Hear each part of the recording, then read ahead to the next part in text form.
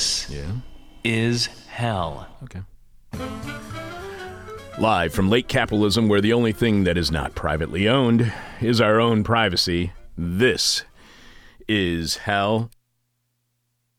If you think about the filing cabinet at all, and you likely do not, then you might think of it as a thing of the past, an antiquated piece of furniture that no longer serves a function, has become completely obsolete. But while the filing cabinet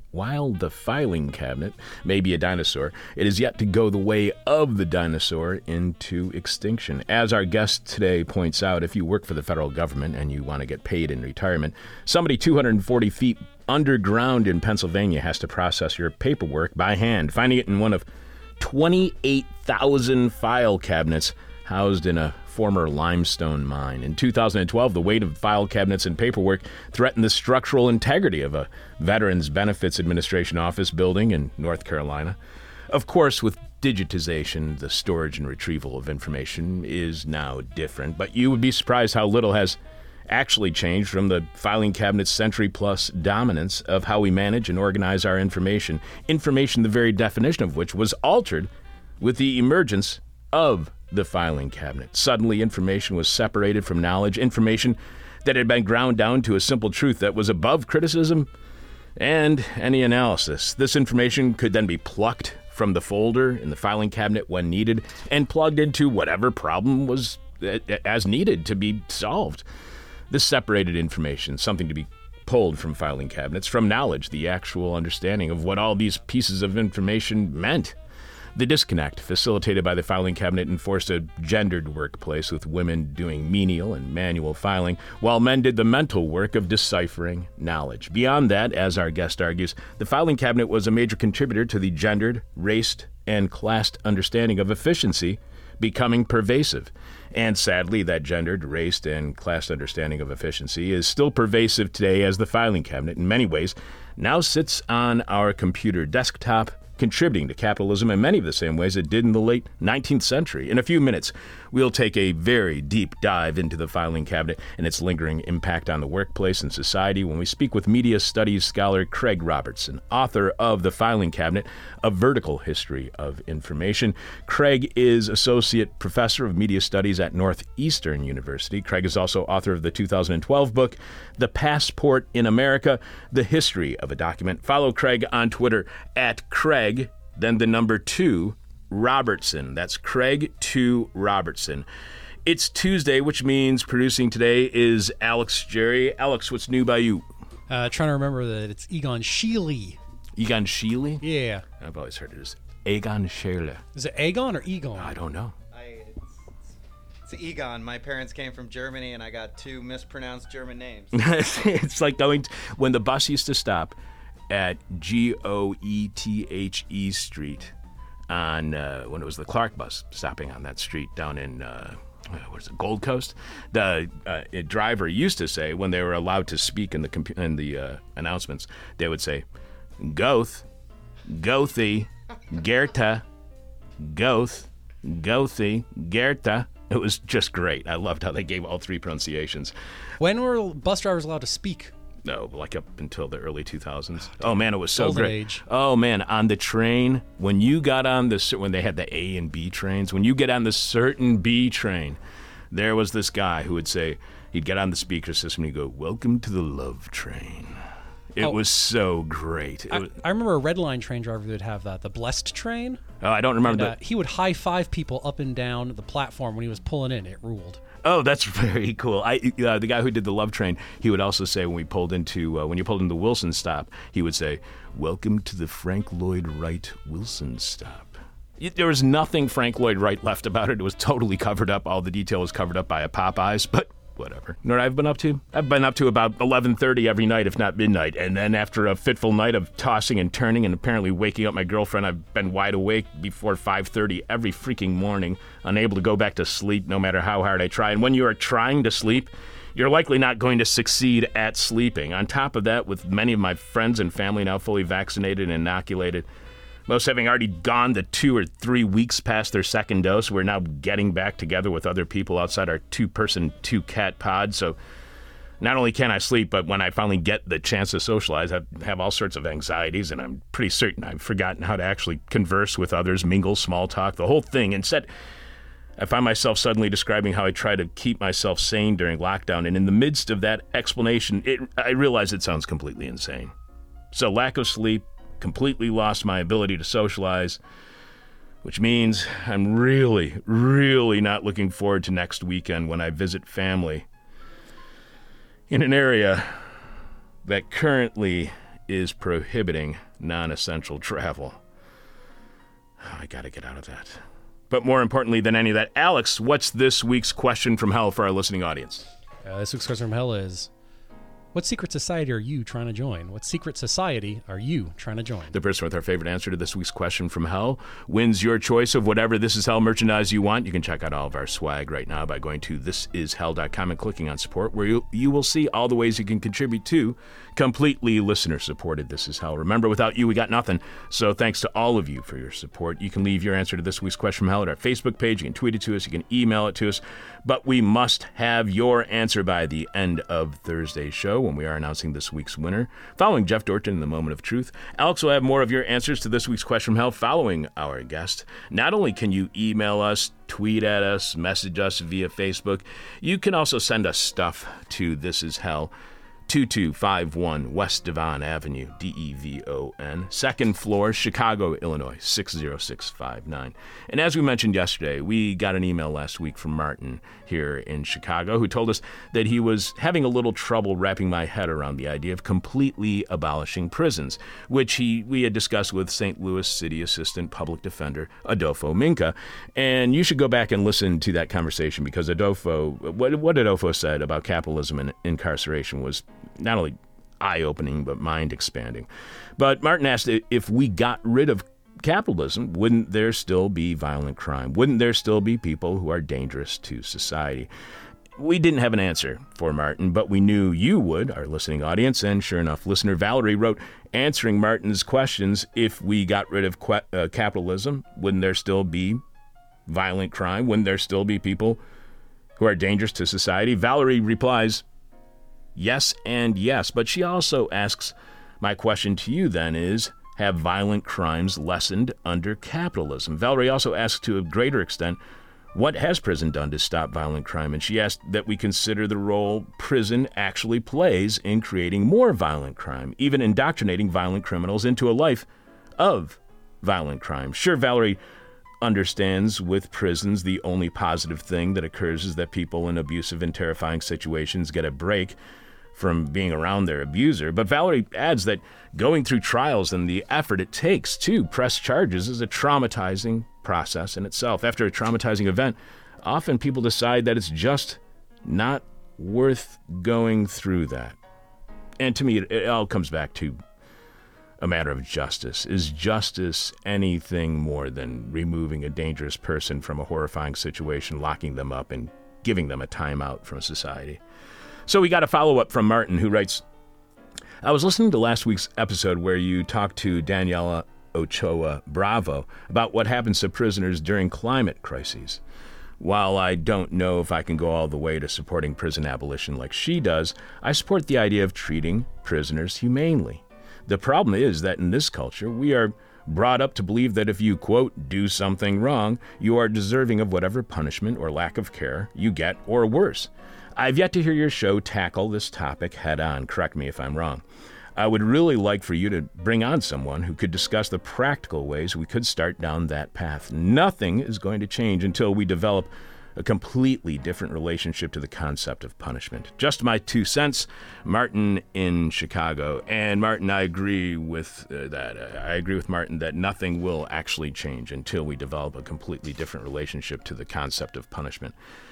But I would take it one step further, as sociologist Sarah Beth Kaufman did on our show back in June of last year, June of 2020. Sarah Beth is author of American Roulette, The Social Logic of Death Penalty Sentencing Trials. And Martin, while this might not directly address your questions, I think it's an interview that will give you a really great context for how we can look at prison abolition. In her book, she argues that what underpins our justice system, especially when it comes to capital punishment, is a system that views vengeance as justice. Until we get past that idea that punishment fueled by vengeance is justice, nothing is going to change, and we will not move forward or toward prison abolition. That's where many of the concepts of restorative justice comes in. For instance, victims, offenders, and community members working together to repair the harm caused by the actual crime. The sole focus in our current justice system seems to be on punishing the victim as if that will fix the harm that was done to the victim, as if vengeance alleviates harm and is not merely another harmful practice itself, which very may well be perpetuating an unjust system of justice that has been turned into a system of vengeance. Restorative justice is about collaboration and reintegration instead of our current prison system, which is about nothing more than coercion and isolation. And coercion and isolation are not good for anybody's ability to contribute to society and to be a good neighbor. More importantly, it's about realizing there are consequences for our actions and taking responsibility and holding those responsible for their actions.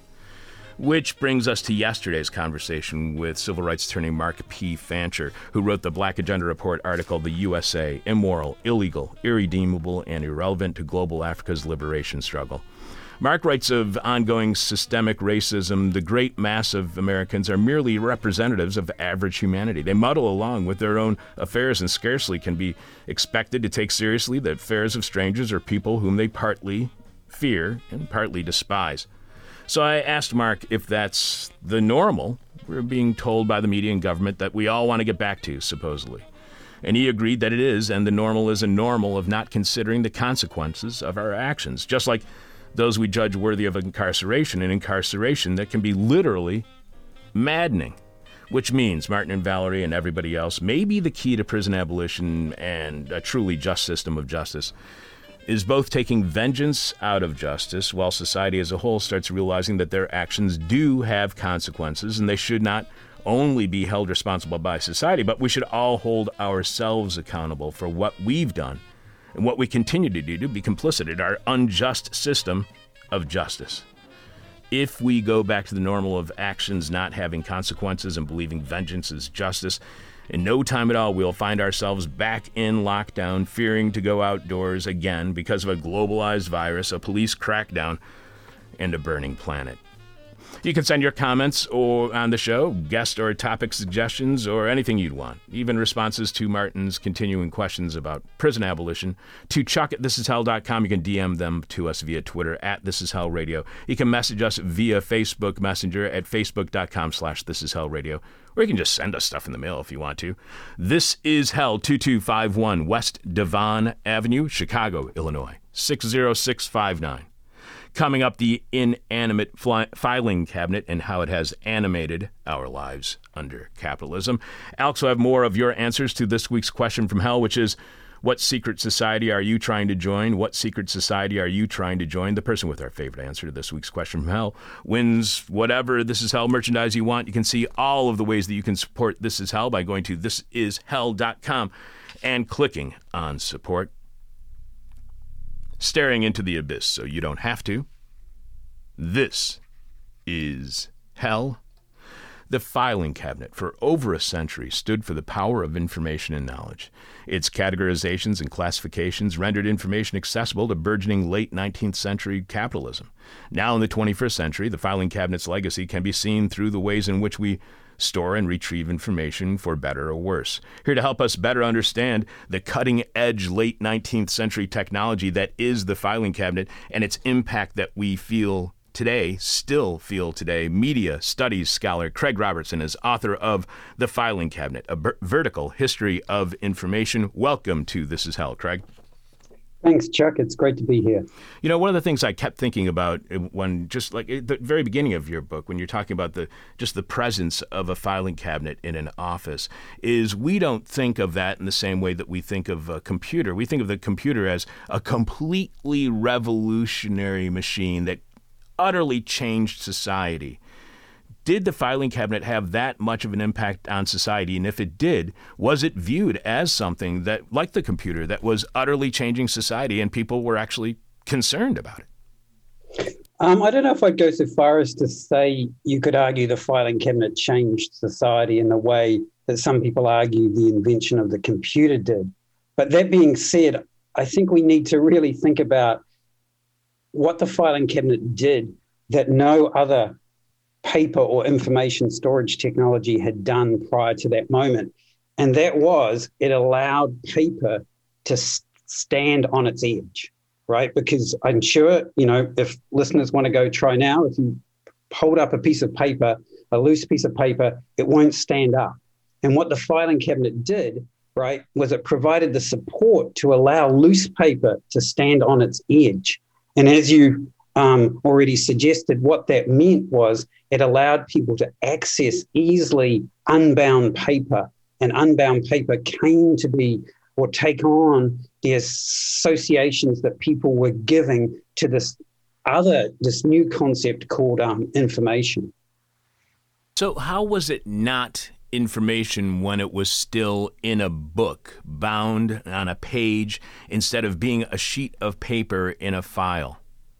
That's a great question. And it's a good question too, because it forces me to sort of, maybe rein myself in a little bit in terms of my argument. Filing cabinet invented this idea of information. But what the filing cabinet did through manila folders and loose paper is it gave like a physical presence to the idea of information as this discrete object. Now, in the 19th century, and even going back further, you had the idea of something that wasn't always called information, but something that was discrete and separate in a tabular form, like in a table on a piece of paper. So in that sense, you had information broken down, right, often numerically in terms of data and statistics. So it existed on a page, on a bound page, as something discrete. But what the filing cabinet did is it gave that sense of information, that discreteness, a material presence in the world. So information could literally become something at your fingertips. So did that, when you take that information from the page and you put it onto a sheet, does that strip any of the context from that page when it gets onto that sheet? Yeah, that's a really good question and a really important point. Yes, that's what it does, right? So it creates this idea of information as being something that is transparent and understandable on its own without context. So, when you used to store correspondence in bound volumes, it existed, in maybe it was the volume for the year 1885. So that letter existed within the context of the year's business next to things that were happening around it. But now it becomes this discrete thing that is connected to all the similar correspondence, the correspondence with the same customer, for example, that occurs over a period of time. So yeah, it allows information to take on this notion of transparency, of objectivity, if you like, of like facticity. And you write that the filing cabinet was critical to the infrastructure of 20th century government and capitalism. It shares with most infrastructure the fact that, embedded as it is in everyday practice, it is rarely considered worthy of comment, and the labor associated with it is minimized or ignored. So a filing cabinet is harmless, or is it? Can filing cabinets be, weaponized, if you will, against the public and its privacy? Well, yeah, I mean, in the sense that we're assuming here, or what we've assumed, right, is the filing cabinet stores paper, but what it really does is it stores information, because through the 20th century, paper is where information was recorded. It was where information was recorded so it could be stored and so it could be circulated. So yeah, in that sense, the filing cabinet has the potential, as government and capitalism collect more and more information about individuals through the 20th century, the filing cabinet can come to capture the sort of fear of, if you like, surveillance or the collection of information about individuals. And I know, if I'm correct, right, that you're a fan of the movie Brazil, right? So obviously Brazil, with those scenes of the office workers choreographed movements running between corridors of filing cabinets, capture that notion of the filing cabinet standing in, right, for the collection of information. And in Brazil, he kind of figures out the big picture later on, except that for all this atomized information is being circulated around him. And you write, as the response to the problem of sharing paper and information, the filing cabinet emphasizes distinctive material accordances and economic and cultural priorities. These include efficiency, exploitation of gendered labor, anxiety over information loss, and what you call granular certainty, this drive to break more and more of life and its everyday routines into discrete, observable, and manageable parts. Does the information in filing cabinets to any degree obscure systems, links, and connections between different subjects? Does it atomize subjects to the point that their relationship with each other is unrecognizable? Well, yeah, there's a couple of points in there. So, yes, I think it does, right? And that becomes the critique when the filing cabinet, when computers develop in the 1960s and 1970s, and you have the idea initially of the desktop metaphor, which is used by people as personal computers are developed in the 1970s, and then Apple, of course, makes it much more visible on computer screens, putting icons on those screens. And there have been many people over the years who've criticized that idea, that atomization that the file creates. And one of the most sort of famous, succinct critiques of that comes from Ted Nelson, who was critically involved in the development of hypertext in the 1960s and 1970s. And, Ted Nelson argues, right, that to use the metaphors of paper, to use the metaphors of files when we start to think about digital technology is like tearing the wings off a 747 and driving it as a bus on the highway, right? And part of that is because the notion of the file makes these things separate and discrete. And as you point out, for Nelson, the compartmentalization of files suggests that there is no overlap between the things people do. In contrast, computers should be able to capture the reality of the overlaps. The affordances of paper should not restrict the possibilities of computers. What do we miss in the understanding of the information we've stored when we do not recognize these overlaps? Right, yeah. So what happens, and this actually goes back to the first part of your previous question, right?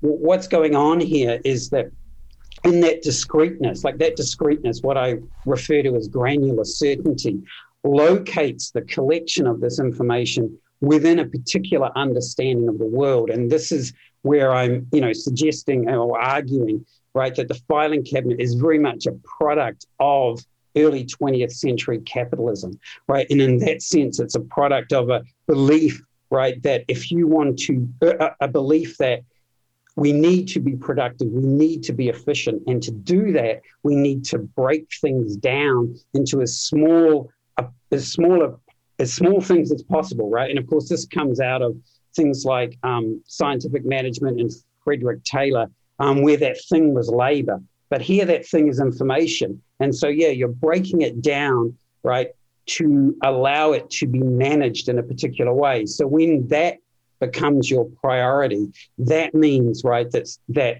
certain connections get lost, right, as we're encouraged to think in terms of what I refer to as granular certainty. So is the point of information to separate those who collect it from those who interpret it? Is the filing cabinet, was it a creator of or enforcer of a new kind of hierarchy? I think, we could argue that. And it's a hierarchy in the sense that it's coming out of this changing moment in capitalism, right? Where capitalism becomes or takes on a corporate form, right? And taking on a corporate form, capitalism has to deal with a scale and a volume of information that it previously hadn't. And then we have these ideas of, again, coming back to efficiency and granular certainty. And so capitalism in this sense, and as I argue in the book, I think the filing cabinet emerges at this moment where I refer to capitalism taking on a vertical bias, right? And that comes through in the idea of vertical integration, but also the emergence of management and the management hierarchy and the corporate ladder. And so what we have here is an association of organization and hierarchy. So organization becomes understood as hierarchical, right? And then that helps us, I should say, the development of a particular understanding of the value of information, of an understanding of the value of information that is, I've said on numerous times already, is linked to the dominant values of capitalism and efficiency. And just to continue on that vertical thinking, the name of your book, again, is The Filing Cabinet, A Vertical History of Information. What do you mean by vertical history? Yeah, so obviously, I'm trying to be a little clever, vertical filing cabinet and so forth. But really what I'm trying to get with that notion of the vertical is that notion of hierarchy and power. So therefore, to write a vertical history of information is to write a history of information that foregrounds power dynamics, that doesn't understand information or the technology used to store it and circulate it as somehow neutral, right? So bringing to the center of the history of information, or this particular moment in the history of information, the importance of capitalism, the importance of efficiency, and the importance of understandings of gender in particular in relationship to capitalism and efficiency. So were information and knowledge, were they seen as synonymous prior to the filing cabinet? Well, yeah, what I would argue is that, the word information exists long before the filing cabinet. Historically, it was more of a verb, right? It was to be informed, to be educated. And then through the 19th century, it starts to become a name for a thing, right? Something that can be possessed, obtained, received, circulated. And so it was used, but my argument is it was used somewhat loosely or interchangeably with knowledge. And then in the early 20th century, data arrives as a third term. But at least in the context of American capitalism, in the early 20th century, information starts to emerge as this something discrete and separate from knowledge. And it becomes sort of an instrumental form of knowledge, right? As we talked about earlier, that can exist and be circulated and understood without context. So it's in that early 20th century moment that I'm arguing that information becomes or takes on its own identity, which is why I think this is a particularly interesting moment in the history of information. Like, no one in the early 20th century is talking about being part of an information age or living in an information society. But what's happening and what the filing cabinet allows us to see in the early 20th century is how information develops as an idea that then later in the 20th century can come to label an age or a society. So how efficient did the filing cabinet make society? Because, we're suffering from climate change caused by burning fossil fuels and a pandemic spread by globalization. So how efficient are or were filing cabinets? Or do we always look at the previous generation of information gathering and storage as wrong and obsolete? Yeah, I think there's no denying that in its time, when it emerges in the beginning, so the filing cabinet's invented in the 1890s in the United States. And in the first decades of the 20th century, it's definitely understood to be a very efficient technology. Like, it is understood to be a way in which you can easily access information. I think, and I mentioned early in the book, an anecdote about an early 20th century Secretary of State who asks for correspondence around a particular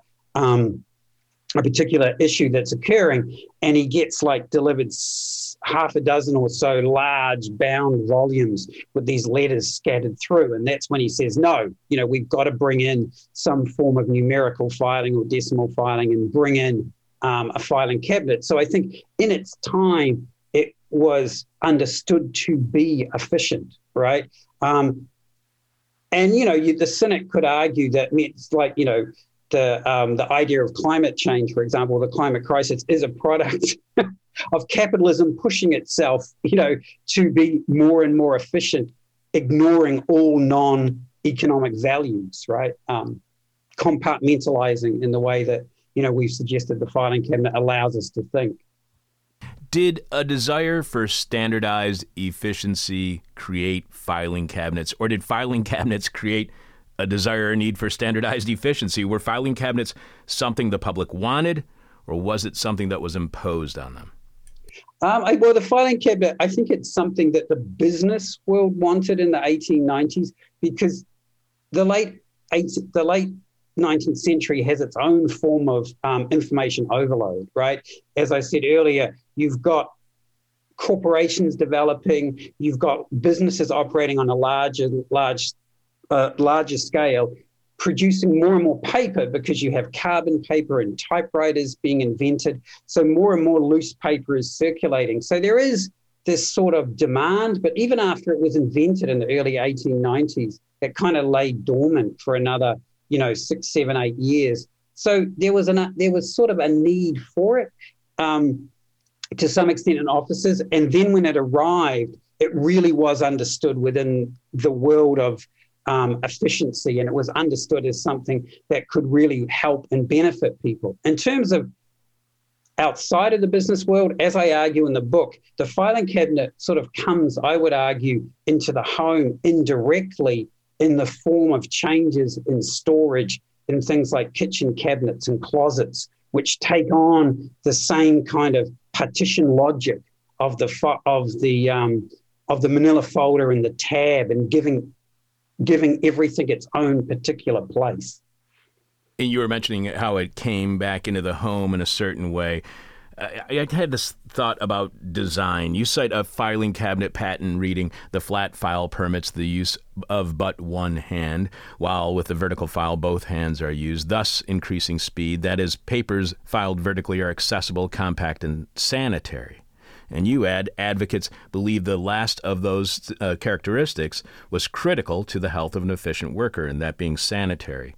Is there some sort of connection maybe between the sanitary filing cabinet and the sanitized design of offices where there are or were filing cabinets? When we see these images, granted these are media-generated, entertainment-generated images, you see these dark, musty, old offices with tons of books on the wall.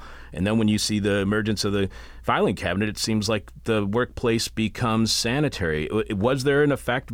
Did filing cabinets have an effect on the design, overall design of the workplace? I would say they were part of a rethinking of the office as a space, right? So the office is a space designed to organize people and objects. And so in that late 19th, early 20th century, you have an increased focus on work and labor.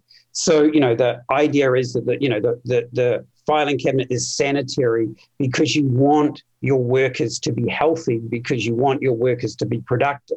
So it's not that you were genuinely interested in the health of your workers, you're genuinely interested in their productivity. So the filing cabinet emerges as part of this rethinking of the office around efficiency, so therefore around this idea of cleanliness. And as you say, we see that in the catalogs. There's limited archival sources to help us really understand how clean offices were, but they definitely, in promoting the filing cabinet and new flat top desks, they really wanted, and chairs, they really wanted to emphasize a contrast with this old, dusty, very masculine office. We are speaking with the author of The Filing Cabinet, A Vertical History of Information, media studies scholar, Craig Robertson. He is Associate Professor of Media Studies at Northeastern University and is also the author of the 2012 work, The Passport in America, The History of a Document. You can follow Craig on Twitter at Craig, followed by the number 2 Robertson. That's Craig 2 Robertson. You write the office that filing cabinet found itself in was a different space from its 19th century equivalent. The breakdown of the work of a general clerk into specialized tasks underwrote the change. The office equipment industry provided products to facilitate that specialization. Women operated this new office equipment, with their work illustrating the gendered labor critical to the 20th century project of efficiency. Why was the gendered labor of women operating office equipment critical to efficiency in the 20th century? How dependent was efficiency on gendered labor? Well, efficiency was dependent on cheap labor. And so this is where women come in, offering cheap labor. And the assumption here is that you can get the very sort of gendered, heteronormative set of ideas here believes and understands that the man is the main breadwinner in the house. So the woman, if she's doing work, is either a daughter helping out the family or a wife helping out a husband, but they're never the main breadwinner, so they can be paid less. And then there is also the assumption that a woman, upon getting married, will stop working and go home to work unpaid to be a wife and a mother. And it's uncertain how there are in some businesses and in some forms of business, there was what was referred to as a marriage bar, where a woman was basically fired when she got married. But even if that wasn't that pervasive, what that did was it pushed women into work in where there was no hope of promotion, or there was no possibility of promotion, because you wouldn't invest your time training a woman if she was going to leave when she got married. So efficiency really does depend on a very gendered notion and understanding of labor, particularly around the cost and the cheapness of labor for women's labor. And then that then gets linked to an idea that women are ideally suited for unskilled labor, and then women are ideally suited to be some form of quote unquote machine operator because of their nimble fingers and their sort of quote unquote natural dexterity. And that, of course, is how sort of the changes in the office brought about by gendered understandings of efficiency are sort of naturalized through this understanding of women's innate natural dexterity. And you point out about the gender division of the modern office assigned to women to assist men. In contrast, men read the files, doing work understood to require thought. The women were just doing the manual work. They wouldn't understand what the piece of information was, but they would and what it meant in the bigger picture, but they would understand where that piece of information was and where they could get it when it was necessary to be retrieved and brought to a man for him to decipher the knowledge that comes from all these pieces of information. So how much did the filing cabinet contribute to women being viewed as intellectually inferior to men? I mean, I think it reinforces, and obviously it's not a cause here, but it definitely reinforces that idea.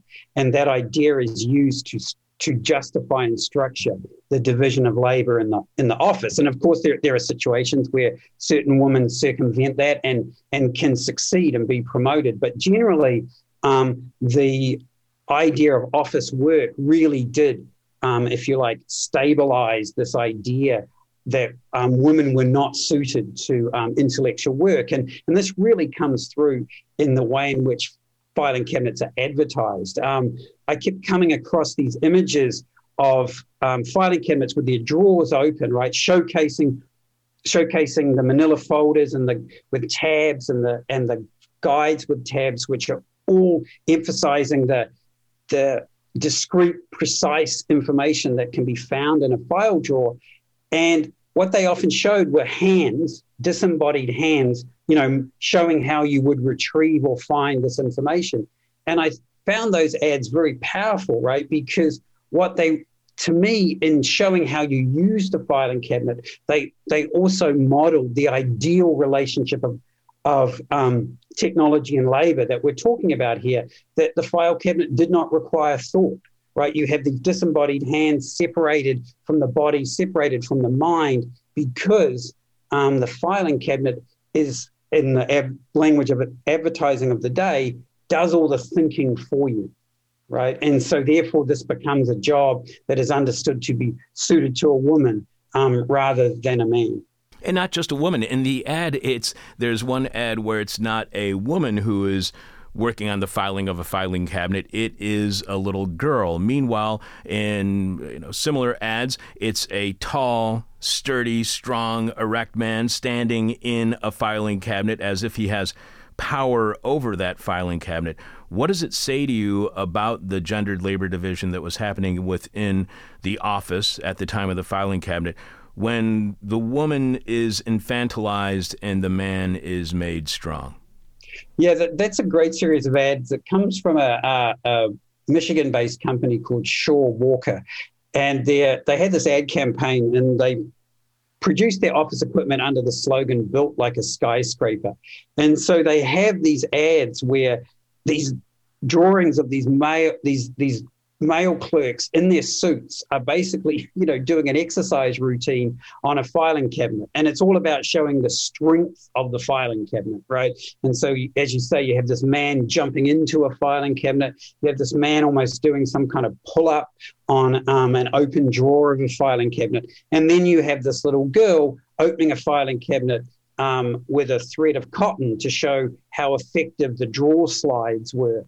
And to me, what's going on in that ad campaign is showing that there is, this is the sort of early 1920s, that there's still some kind of sort of struggle, if you like, within society, or at least within the world of business, about women coming into the office and what this means for the masculine space of the office, which prior to the beginning of the 20th century had been a largely male space. So I think that kind of exercise routine is sort of suggesting or showing that, that men or male clerks are still athletic, right? They could still be working out in the fields, and just because they're in the office doesn't make them weak. I mean, you could argue that I'm reading a little too much into that, but I really think that sort of uncertainty, or that recognition that there's a change going on in terms of the office and what that means for the men who've always worked in the office, that's definitely going on in the world in which the filing cabinet is emerging. You also mentioned anthropologist Shannon Mattern's concept of intellectual furnishings, and how Mattern uses the concept to connect the histories of technology such as bookshelves, desks, card catalogs, and server racks. And you then quote Mattern saying, "I recognize these furnishings as much more than utilitarian equipment. Instead, they scaffold our media technologies in particular ways, inform the way human bodies relate to those media in particular ways, and embody knowledge in particular ways. They render complex intellectual and political ideas material and empirical." Does this filing work then reproduce a politics that is not necessarily recognizable as political, especially by the person doing the filing? Is this the reinforcement of a politics that, to some degree, is invisible to us? Is this complicity without recognition? Yeah, well, first of all, I would definitely support your shout out to Shannon Mattern's work. She's done a lot of great work in this area. The argument that I guess I'm trying to make here is that one of the things that the filing cabinet does, and the act of filing, is it makes increasingly pervasive and common sense a lot of the values that come out of capitalism in the early 20th century. And these are particularly ideas about productivity. And also, I think we need to recognize that the beginning of the 20th century is the moment when saving time becomes a problem. Right. So you want to be able to save time. And I think that, and again, another person whose work I would give a shout out here is Melissa Gregg, who wrote a book a few years ago called Counterproductive. And in that book, Gregg, making a sort of similar argument to Shannon Mattern, wants us to think about how ideas of productivity emerged in the 20th century. And so my contribution to that argument is to say that not just intellectual furnishings, to use Mattern's term, but closets and kitchen cabinets, and putting recipes on index cards and putting them in boxes. All of these things helped, right, to sort of make common sense in everyday these distinct economic values, such that we don't really think about them as being ideological in a particular way. Right, we just it's common sense to want to save time. There's the phrase that I'm sure you've heard, democracy stops at the workplace door. It says it stops at the schoolhouse door as well. Does democracy stop at the workshop door because, or I should say, how much does democracy stop at the workshop door because of filing cabinets? I think it stops at the workshop door or the office door in some ways, again, not because of the filing cabinet per se, but because of the values, right, within which the values that have created the filing cabinet, right? Because I think in the background of all of this, just to be clear, and I'm writing from a point of view where I believe that technology is not neutral, right? That technology of any sort is informed by power dynamics. And in that sense, right, the issues that are prioritized as problems to be solved, and then the solutions that occur exist within sort of dominant sets of social values and ideas. So in that sense, the filing cabinet, is very much part of the office, right? And so I would, that's how I would, to some extent, slightly modify that claim. And so I just want you to expand on that just a little bit. You write that you focus on the changes in storage practices at a critical moment in the history of information. This is important because storage is never a neutral practice. How can storage never be neutral, and why is that important to recognize? Well, yeah, I mean, it's so to begin with, I think of storage as a label for a space of storing, right, where you put something for future use. And so people make decisions about what to store and how to store it.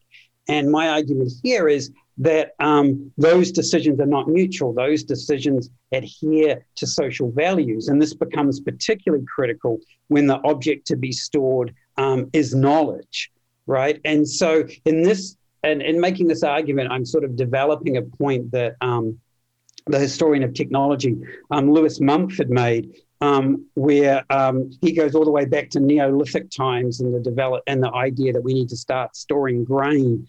But he argues, that there are sort of a range of concerns associated with storage, and this can be accumulation, enclosure, protection, continuity. And so storage is never neutral, right? Because in response to the way we respond to those concerns, the objects that we determine need to be protected, right, that we need to accumulate, those, right, are determined by dominant social values. So here, the argument with the filing cabinet is that it helps us understand how a particular conception of information becomes something that is understood to be really important to store, and not only store, but to retrieve, right? So at this moment in the history of storage, what's going on in the office is that storage becomes a problem of retrieval, and that links it to ideas of saving time and efficiency. So in that way, I would argue that storage is not neutral. And you point out that it is critical to note that the concepts people use in the 21st century to comprehend data and information originated in a particular moment in the history of capitalism, a moment that led to a gendered, raced, and classed understanding of efficiency becoming pervasive. So to what extent can we overcome racism, sexism, and classism by organizing our information in some other way than filing? Does filing inherently reinforce stereotypes and generalizations? Yeah, well, again, the point I'm trying to make there is to really underscore the fact that, like, something like the file, that idea is not neutral, right? It's not objective. It just doesn't exist in the world without meaning. That it comes from comes out of a particular moment in time, it came into existence, and it became, if you like, pervasive or common sense because it spoke to a dominant set of ideas and a dominant set of values. In terms of moving beyond the file right now, I mean, there are a lot of ways in which people are thinking beyond the file, but they are thinking in terms, I would argue, of efficiency and of productivity. So they're pivoting away from a particular instantiation of capitalism and the values of capitalism to another form of it, right? To another version of it, right? And part of that is my argument that, I do believe that information management and information storage speaks to, or the way in which that is understood to be a problem throughout the 20th century and into the 21st century is driven by the needs of capitalism, and therefore all the sort of inequalities that we associate with capitalism. And you also write that a file cabinet's capacity embodies the facility of bureaucracies to produce paper, to delay, to always leave people in a state of want. As psychoanalyst and cultural historian Ben Kafka argues, bureaucracy performs an important role in the modern world as an explanation for why people cannot always get what they want. The integrity of a file cabinet, its metal construction, represents the impersonality of bureaucratic paperwork. So is the filing cabinet a way to not take personal responsibility or have any personal accountability for the cruelties of capitalism? Does the filing cabinet allow cruelty and to exist and keep anyone from being held personally accountable? Well, yeah, the system of files that are associated with the filing cabinet definitely can be used to allow individuals to not be held accountable or not take account of their actions, because the filing cabinet, what it's doing and what it represents is a system, right? And again, what made the filing cabinet innovative in the early 20th century was that it took, if you like, it created the idea of an organizational memory, as the business historian Joanne Yates puts it, right? So that an organization can have a memory, not an individual. And I think so that brings with it this notion of the impersonality, right, of bureaucracy. And I think the metal filing cabinet goes a long way to sort of capturing that impersonality of bureaucracy and of the system. And so there are ways in which, individuals working within that system, or most obviously individuals trying to interact with that system, it is made clear to them that they are working and operating and interacting within a broader system. You write that the categories of information overload and information management take vastly different forms at different historical moments. At one time, the filing cabinet was the symbol of orderly information management. By the end of the 20th century, Google search had taken that mantle. However, although different, both the filing cabinet and the search engine became organizing principles for the capitalist management of information. What makes the organizing of information like this capitalist? Okay, yeah, so that's sort of, thanks for that question, because that allows me to follow up a little more on what I just said. And so the capitalist management of information is to use information, or is to define information through the ideas of efficiency. And this gets us actually back to that idea of granular certainty that you brought up earlier in the interview. And so what I like about that concept of granular certainty is it makes 2 points, right? And one is that capitalism needs information, right? Capitalism needs information to enable productivity, right? But capitalism also needs a form of information that in and of itself can be efficient. And so what the filing cabinet does in the early 20th century is it takes this pre-existing idea of information as something discrete, information that might have existed, on a table, in a page in a bound book, and it makes that idea, it takes that idea of information and it sort of envelops it in ideas of efficiency, right? The idea of breaking something down into small parts, right? To give you specificity, with the idea that that greater specificity is going to reduce individual discretion, and therefore it's going to increase the likelihood that a task will be completed efficiently. And so that idea of granular certainty is what I mean by, or is an example of the capitalist management of information that I see connecting the filing cabinet and connecting something like Google search. So what would a non-capitalist management of information look like? That's a great question. I think it could be a way to think about information, which may be, going back to Ted Nelson's critique, a way in which we can really think about how different categories overlap and the association between different categories, and not define things so precisely and rigidly in a way that really doesn't mimic how we think. I mean, we often use the metaphor of a brain being like a filing cabinet, or a filing cabinet being a perfect brain, but really that's not how the mind works. And so in that sense, I would suggest it would be a form of understanding and thinking about information that doesn't privilege the discreteness that is necessary for efficiency. So, Craig, the final question that we have for each one of our, this is not the final question. I'm just trying to explain something to you. The final question that we have for every one of our guests is what we call the question from hell, the question we hate to ask, you might hate to answer, our audience is going to hate your response. The question from hell that I had for you, and now I'm going to have to change it, is it possible for someone to not organize their thoughts like a filing cabinet? But now you're saying that's just not how we think.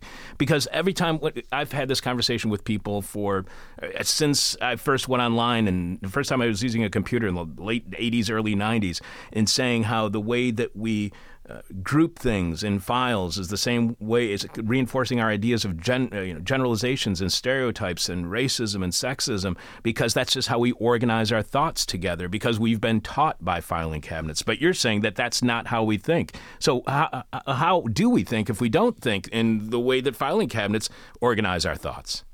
Well, I guess, yeah. I mean, I think, again, we can think like filing cabinets because that's how we've been encouraged to think. You know, that's how we confront information and ideas when we open up our laptop.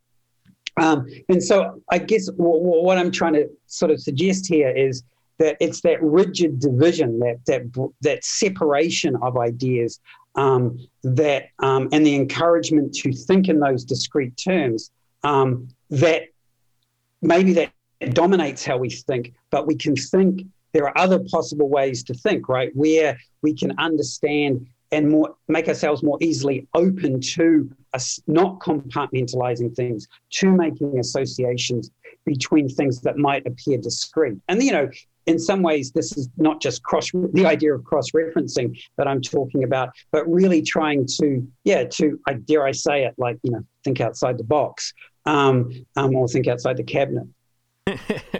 We have been speaking with media studies scholar Craig Robertson, author of The Filing Cabinet, A Vertical History of Information. Craig is also author of the 2012 book, The Passport in America, The History of a Document. You can follow Craig on Twitter at Craig, then the number 2, Robertson, Craig 2 Robertson on Twitter. As I was saying, our final question for each and every one of our guests is the question from hell, the question we hate to ask, you might hate to answer, our audience is going to hate your response. And now my question from hell isn't as good as that one. Thanks, Craig.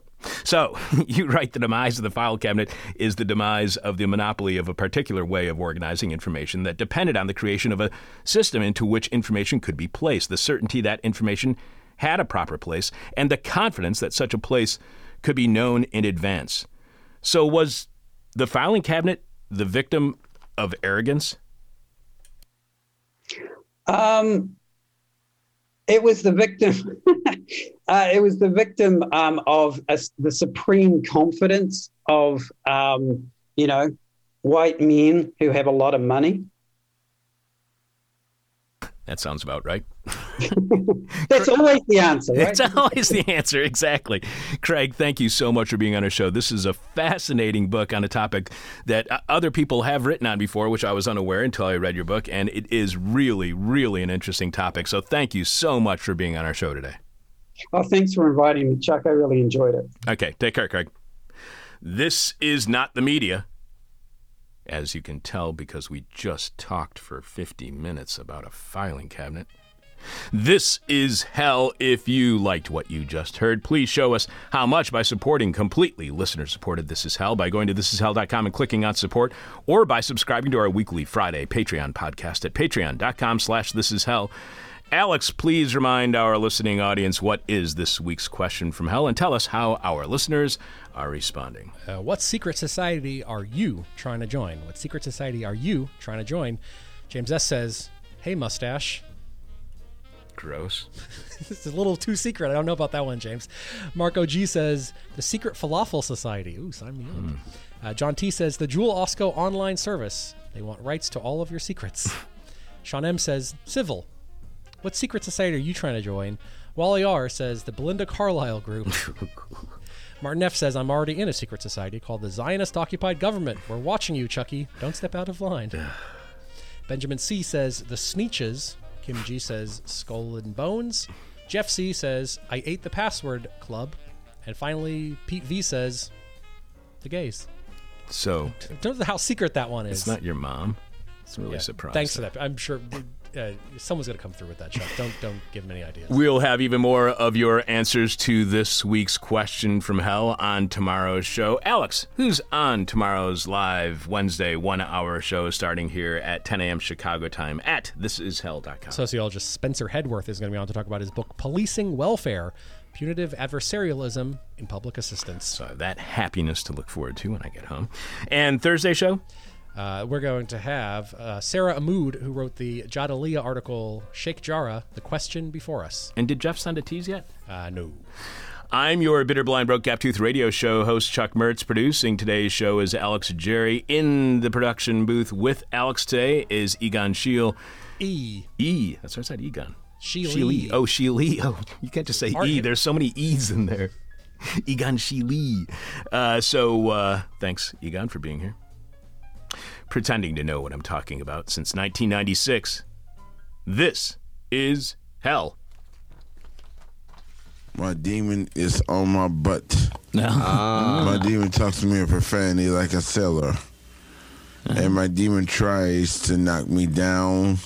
And my demon tries to put me on a hell ride. Thank you for listening to This Is Hell. For more Interview Hell and to support the show, visit thisishell.com.